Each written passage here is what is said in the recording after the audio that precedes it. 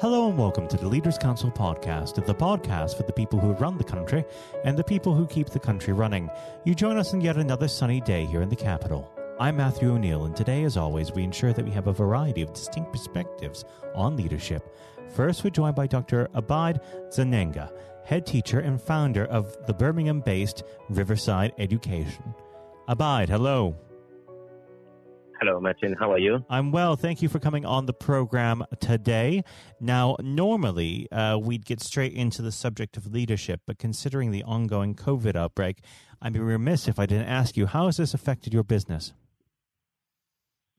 In many ways, we are a school for young people with various educational needs that include autism, ADHD, dyslexia, and other needs. So it's been very difficult for the young people to understand what is going on because they work on routines. They know that they wake up in the morning, they go to school, they come back home. So, issues such as social distancing, washing their hands, and the other finer details that we had to change in the school, it was very difficult for them to understand, as well as the anxiety of the staff. But we are so grateful. As a business, we've been asked to stay open. So as a business, we haven't been affected that much financially. But it's about the young people we work with and their families that have been affected more. And how have those young people been adapting to these new circumstances? I must say, statistically, around Birmingham, we have schools that have over 1,000 young people. And they were having students, say 5-7 students a day. I must commend our young people because we had almost the highest number in Birmingham of young people attending school. Yet they are not expected to be attending due to their needs. So on a daily basis, we had an average of 15 to 20. And now we are up to 30 students a day, which is really good. I must commend them that, despite the misunderstandings, the misconceptions, the difficulties in changes, they have coped very well. And I would like to thank the staff as well that have been very helpful. So they've been affected, yes, but I would give credit to staff and the students for their perseverance.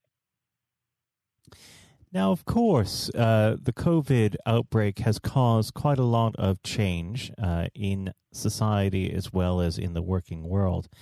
And that's what this week's question of the week refers to. Every week we have a topical question that I ask. And the question for this week is, what role do you think the office will play in the future of work, both in your own organization and the wider world? Sorry, can you repeat the question again, please? Sorry. What role do you think the office will play in the future of work, both within your own organization and the wider world? What role do I think the office will play? Yes. I think it's important. Firstly, it's to do with information dissemination in various ways and catering for various people and how they understand. What I've discovered during the pandemic is that people understand things in a different way. Even if me and you think it's very straightforward, some people interpret it in a different way, in a different language. For example, I had one student walking in with a tape measure, and he was very strict about the 2-meter rule, that if it's not 2 meters, you're going to catch COVID. And if you touch your face, you'll catch the disease. So all those misconceptions, I think, we can write newspapers, we can make announcements on television, but I think, the office and people like ourselves will have to cater for some people who would understand simplified language, that this is what it means and this is how we can move forward and reassurance. And I think I must commend the government at the moment. I think there was a new program of training people in mental health, sort of mental health practitioners. So that can help as well, reduce anxieties amongst people. I've actually seen some of my strongest staff are struggling, mainly because of misinformation and misunderstanding of information. it may be very clear to me and you, but someone you would expect that it would be easy for them to understand. It's been very, very difficult. So I think probably moving forward and in the future, it's all about how information is disseminated and how we can keep anxieties low. But it's mainly to do with the information dissemination. Well, of course, it will be an interesting journey to see, but we should move on to the subject of leadership. I always like to start this part of the conversation off by asking the same simple question. What does the word leader mean to you? I remember, attending one of the lectures with Nelson Mandela, and he explained that, a leader is someone who, say, would go to a place, find out what that place is all about, and come back to tell the people that I need to take you from place A to place B, and you will benefit this and that if I take you to place B. So it's all about taking people from their place of comfortability to their place of uncomfortability and making them comfortable in a place of uncomfortability. But you have to go there first, come back and reassure them. So it's always, a leader means someone who will have the vision of where you're going next year, where you're going tomorrow, where you're going next month, who holds the vision of the organization, and who makes sure that everything is calm. As a leader myself, I make sure that I'm the first person to arrive at school. I'm the first person to offer people a cup of tea, even my own stuff. And I am the first person to always carry a smile, even if things are not going well. So a leader is that kind of person who will make sure that everyone is comfortable in a place that they may be feeling uncomfortable. And where would you say you acquired your leadership style from? Did you have a role model? A mixture. If I'm to be honest with you, I have always admired, unfortunately, I always look up to politicians, and I like people who are daring, people who push boundaries, people who are not afraid to make statements. I can give an example. One example of our own leader, our current leader, who was not afraid to call for an election. We were stagnant. We didn't know what to do with Brexit, and it was voting after voting, opposition this, opposition that, and he just went for an election, and for that I had so much respect for him. And usually, I look at leaders who do not hesitate to make decisions, and they live by those decisions. So I look up to people like Nelson Mandela, Winston Churchill, Barack Obama, people like that who, do not hesitate to make a decision, and they stand by that decision. Now, unfortunately, our time together is beginning to wane. But before I let you go, what does the next 12 months have in store for Riverside Education? That again, please, sorry. What does the next 12 months have in store for Riverside Education? Oh, very exciting. Very, very exciting. The education sector now, there's a lot to offer. We are diversifying. We are looking into expanding ourselves as an organization. We are looking into how we can provide more services for our young people, such as, the mental health issues, the gang issues, the terrorism issues, but making sure that the young people we work with, as much as they have special needs, they must be functional members of our society. They should be able to contribute to the economy. They should be economically active. They should be able to vote. They should be able to understand what's going on in their country, and they should be able to love their country as British people. I'm trying to push them back to the old British people, full of bravery and not afraid of things. So we are expanding the curriculum, we're expanding the school. So the next 12 months will be, we are looking forward to a lot of exciting things. Well, I would love to have you back on the program at some point in the future, as there's so much more to discuss. But for now, Abide, thank you. Oh, thank you for your time. I appreciate that.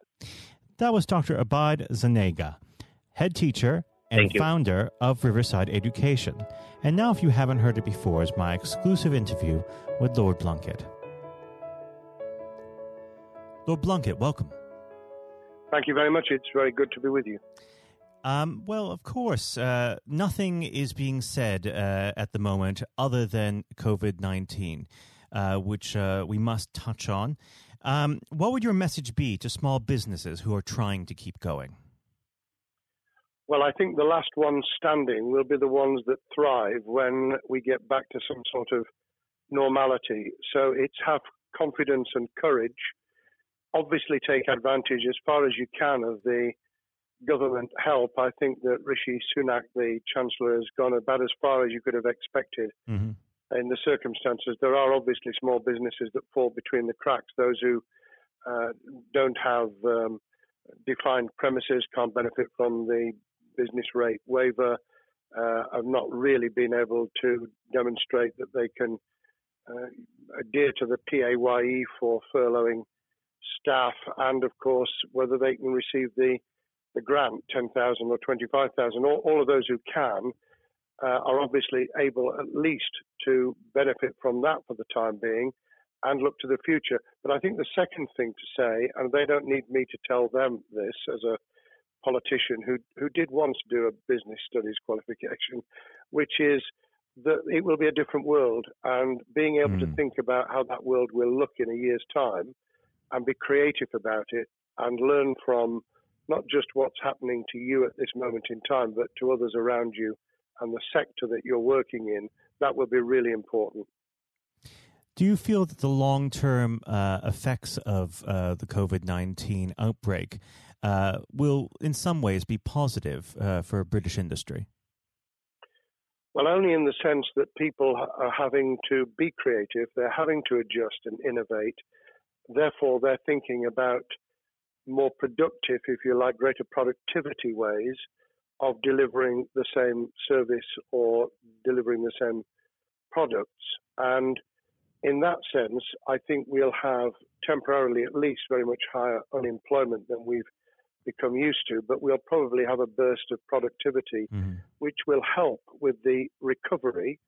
Whether it will help with the inequity of the way in which our economy is imbalanced, both between services and productivity and the production of goods and services, I'm not sure.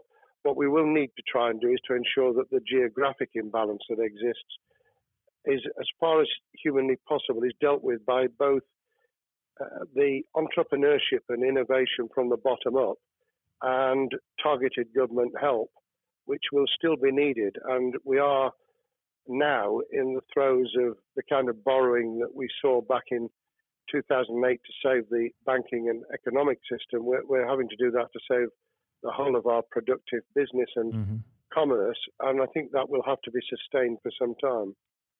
Do you feel that people will take a second look at global supply chains in the wake of this outbreak? I think there's going to be much more creative ways of using local supply and linking up inside sectors much more effectively. And I hope that the Leaders' Council will be able to play a part in that, in the sense that people who have something in common, a synergy in terms of what they're delivering, whether it's a service or whether it's manufacturing or whatever, will be able to see that there's a good outcome from knowing the sector better, linking with people, not just geographically, locally, but those in this country who may not have been on the radar in terms of what they produced for the supply chain. And of course, ensuring, because there's quite a lot of fraud going on as we speak with people getting into cyber attacks, that they'll also take account of going into the cyber security side effectively as well. The more we are online, the more people who are working from home, the more vulnerable those businesses and their supply chain become. And that's something to think about as well. How important is strong leadership at the moment? Well, I actually think that it's brought to the fore leadership in a whole range of areas, from obviously government itself, and there's been ups and downs with the Prime Minister's severe illness, But all the way through the public and private sector, people have, to use the jargon, stepped up. And they've shown local, regional, national level the kind of leadership that Britain historically was very good at. Regrettably, we've not seen the same on the international scene for all kinds of reasons, but maybe we will in future. So I think out of this will come experience of people who have seen an opportunity to do good, as well as seen an opportunity to provide a good service or goods, including, for instance, shortages for the health and social care system, the food chain and the like. But also, I think in terms of seeing the synergy between the private and the voluntary sector and using people's commitment to each other in a very positive way. I'm not sentimental about this. Things will revert. But actually, I think there's a kind of moment of moral judgment of people feeling that they've got a role to play outside the immediate survival that they're engaged in. And if we can hang on to a little bit of that social responsibility, that will be a very positive outcome. Absolutely. Now, what's your broad view of how the government is responding to this? Are you broadly supportive of their measures? Well, it may surprise people to hear that I have been very supportive. Of course, there's been legitimate criticisms about the speed of response on protective equipment and on issues relating to testing. But my own view is very similar to the challenge that was made to the Prime Minister of Italy when people said, why didn't you close Italy down faster? And he said, a fortnight before we did it, I would have been considered to be a madman and nobody would have agreed to do it if I'd tried to move too quickly. And I think that's something that we need to reflect on here in the UK. We may have seen the signals elsewhere across the world and taken them more seriously at the time. Hindsight is a wonderful thing, but as someone who's had his life in the opposite political party to the present government, I think that with some hiccups and mistakes, they've not done a bad job in what has been incredibly difficult circumstances. And you're absolutely right. In a liberal democracy that we live in, it's very difficult for people to swallow orders given to them from government. Well, the UK and the US, and to some extent the Scandinavian countries, have a very different history and therefore interest in maintaining the freedom to decide and the persuasion and consent that's required. Those countries that have experienced one way or another totalitarianism over the last century have a slightly different way of coming at this.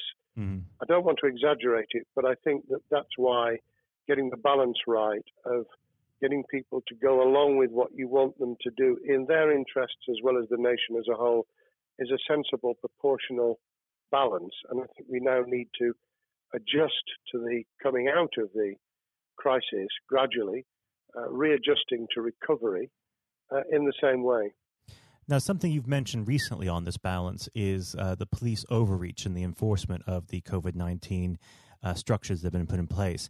What have they done right, and where have they gone too far?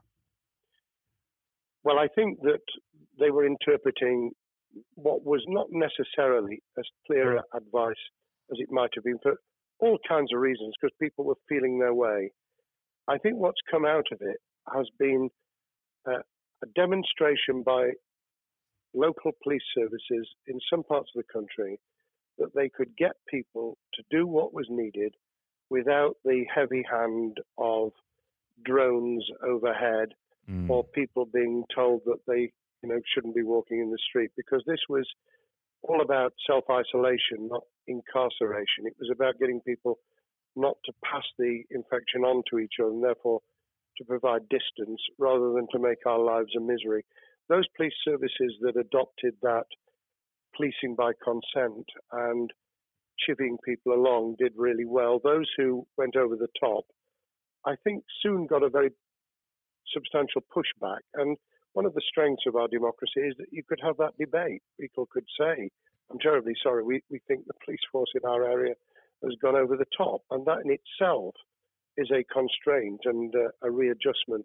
That's another strength of living in a country where you can have opinions and express them without actually being thought to be a fool. Now, of course, the government has faced criticism that they were slow to react, and Boris Johnson wasn't present at the early COVID-19 COBRA meetings. Now, Number 10 has claimed that this is normal practice. The health secretary often chairs COBRA meetings related to health. Does this tally with your experience as a Secretary of State, or would you have expected the PM to be more hands-on during the initial stages? I think different prime ministers do have a very different style. And Boris's style, which I think will now be considerably adjusted, was very swashbuckling. In some senses, delegating is a good thing, as every leader of every business or public service knows. Those who try to pull too much into themselves end up with a massive bottleneck, great failure of trust, and the inability of people to show what they're worth and to demonstrate their capability.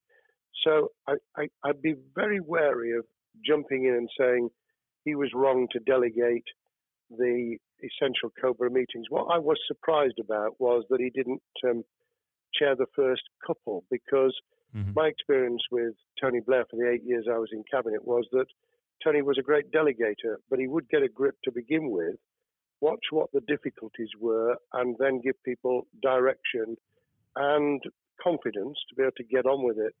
So looking back, I think Boris himself probably thinks, God, I wish I'd spotted the signals from elsewhere in the world more rapidly, and I'd just been there.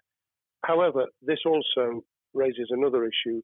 All of us in positions of leadership need good teams around us. I think after this is over, he will be assessing those who really did step up and those who demonstrated their inadequacy. I think we'll probably end up in a year's time with a much stronger cabinet than we have today.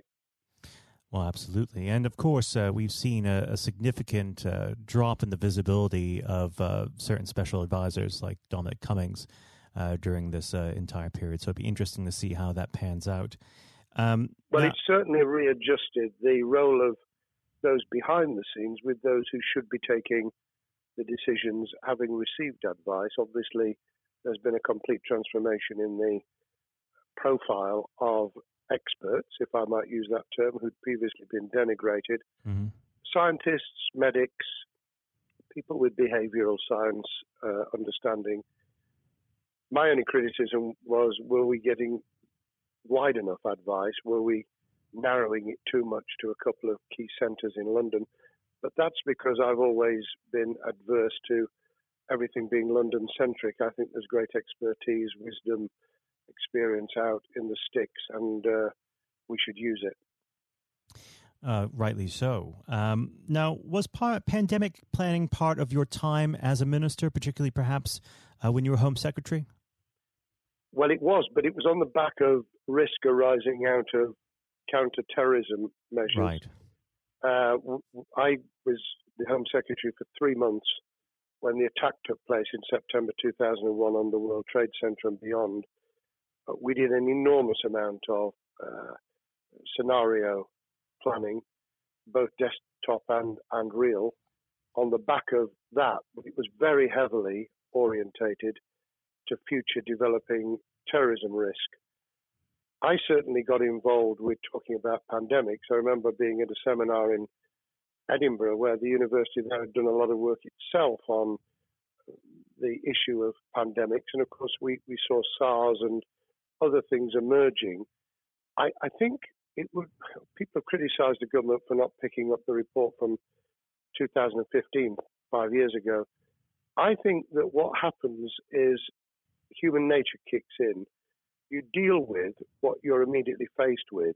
You can sponsor reports, and this is true of business planning, of course, as well, and scenario planning for what business continuity will look like, recovery plans for business, what will happen if there's a cyber attack, what happens if there's an energy shutdown. These kind of things you can look at, but you're immediately turning your eyes to what's in front of you.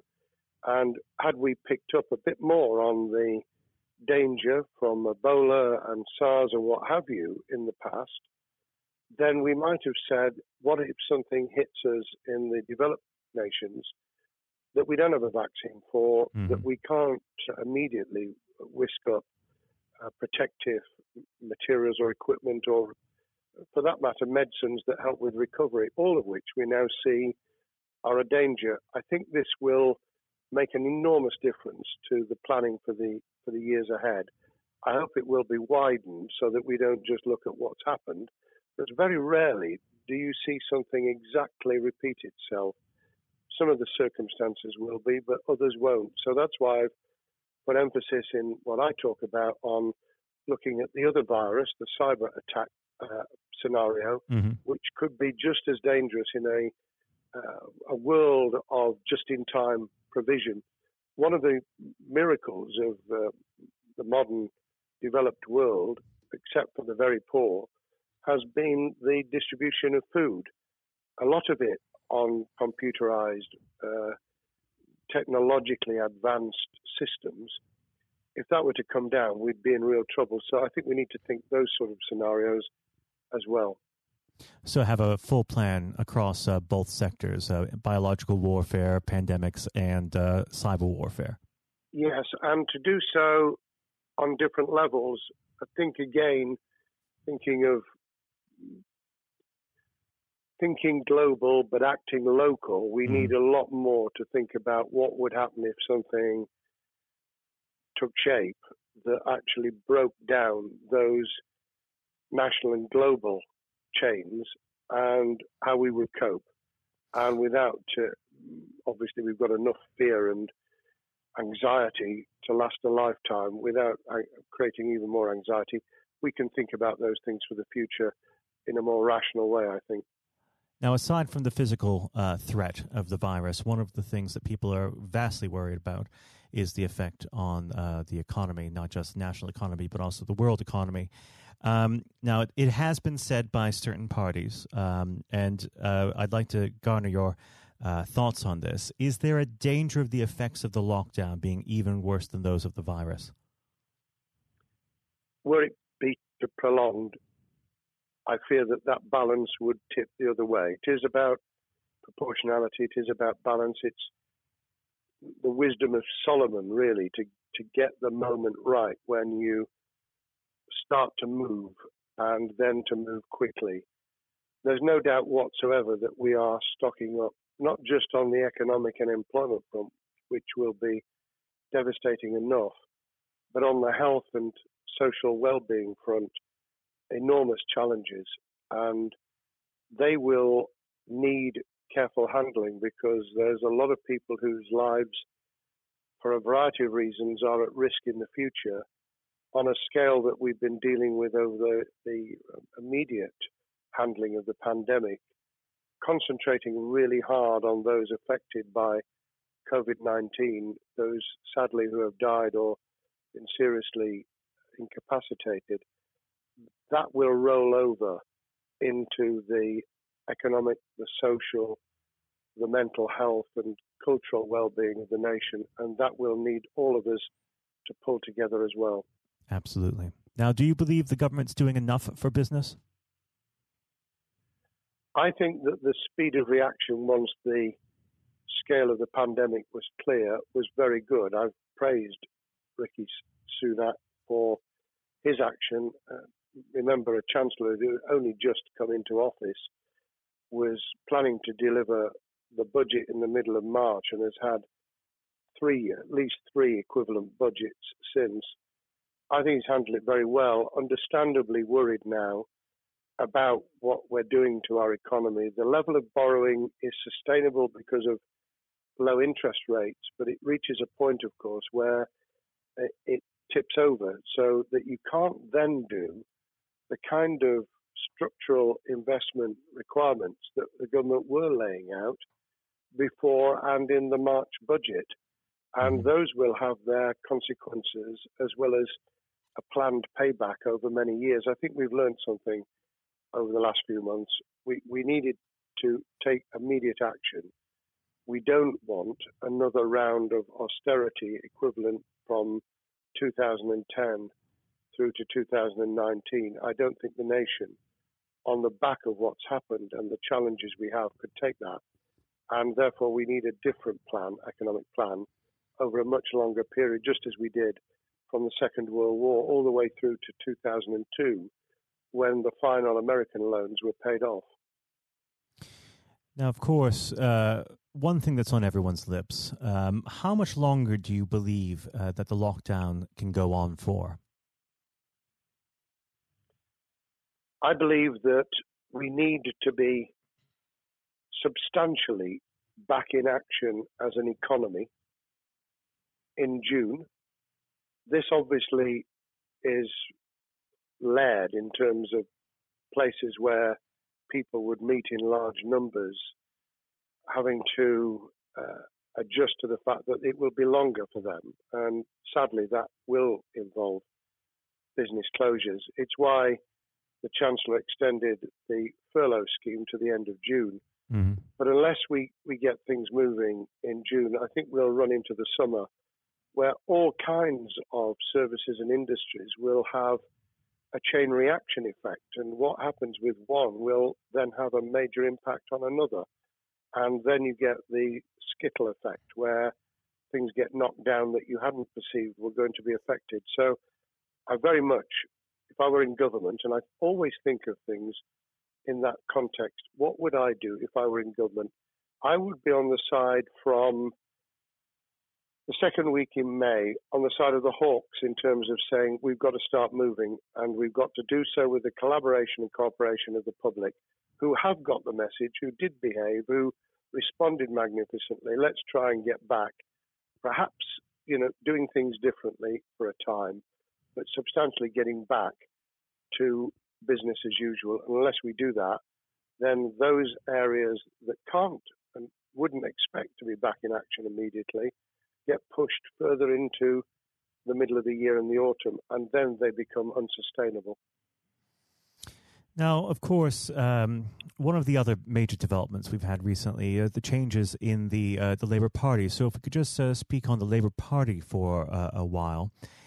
This might sound like an obvious question, but how does Sir Keir differ from Mr. Corbyn? Well, I'm biased because I believe the Labour Party has come out of 4.5 years of a black hole of a nightmare, where it neither represented a credible opposition nor an electable government.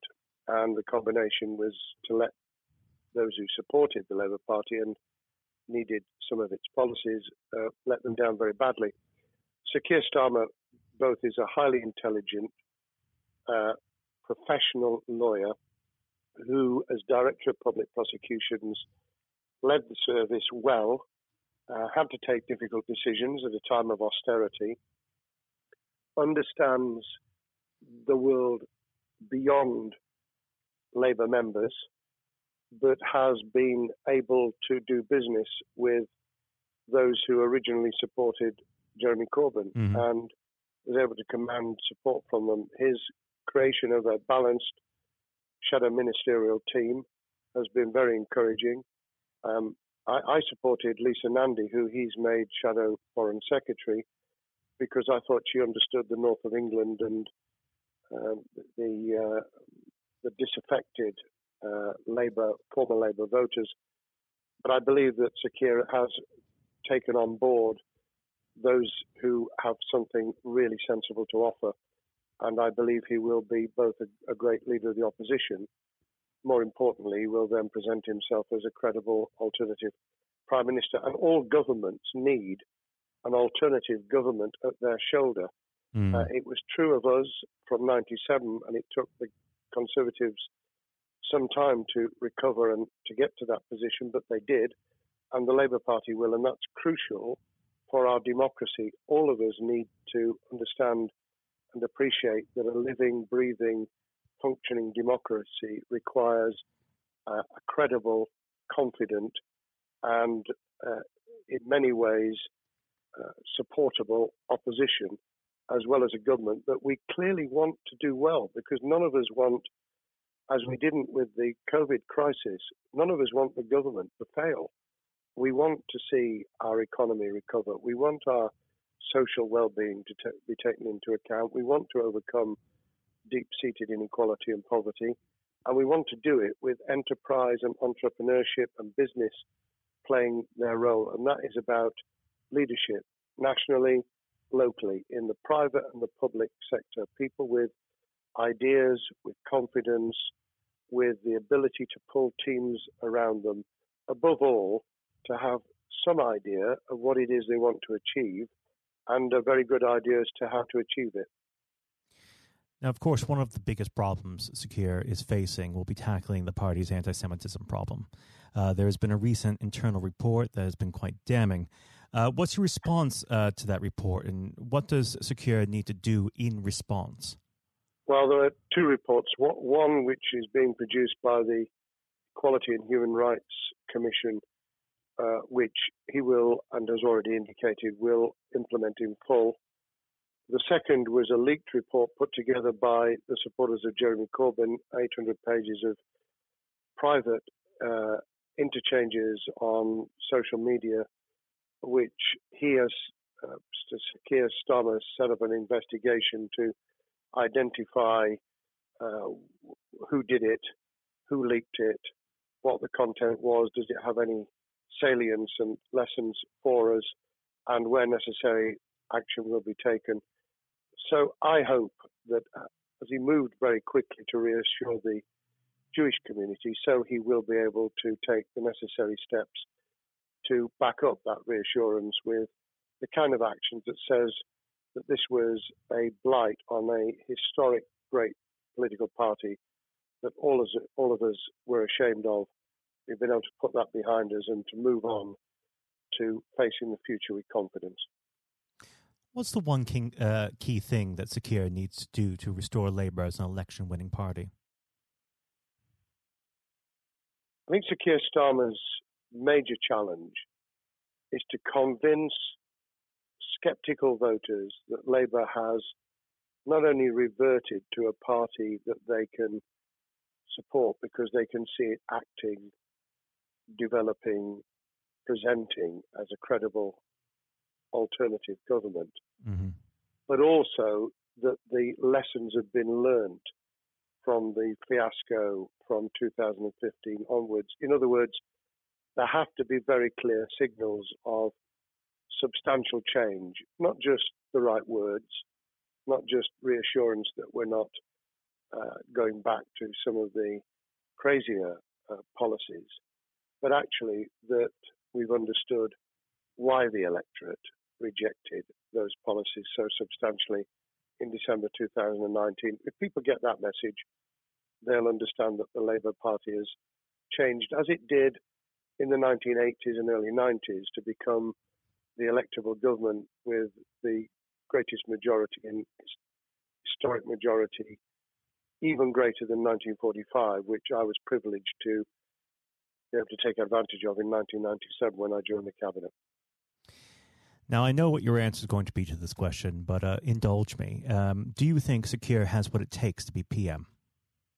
Yes, I do. I think he has the background, he has the experience, he has the professionalism, he has the forensic mindset, and he has the confidence to have put a team around him which will ensure that it will work. And those elements are true of all leaders. Ideas, the ability to build a team, to have confidence in that team, and to be able to demonstrate leadership in practice, sometimes at the most difficult times. And, you know, the Leaders' Council, those sharing their thoughts with the kind of thing that we're doing now with a podcast, but also joining us in linking up in that network of people who can support and help each other and learn from each other. That is what needs to be done in politics as it needs to be done in business. Thank you very much indeed, Matthew. Well, thank you for coming on the program. It's been an absolute pleasure, and I look forward to speaking with you again. Thank you very much, and good luck to all those listening in what has been a nightmare scenario. Good luck for the future. Have courage, have confidence, and yes, listen to those who know more about business than I ever will. Thank you, Lord Blunkett. Thank you. This has been the Leaders Council podcast. Thank you for celebrating excellence in leadership with us. I have been your host, Matthew O'Neill. Until next time, goodbye. Thank you for listening to our podcast. The views expressed within the podcast do not reflect the views of the Leaders Council of Great Britain and Northern Ireland, its parent company or subsidiaries, members of staff, other guests, or any other person therein associated.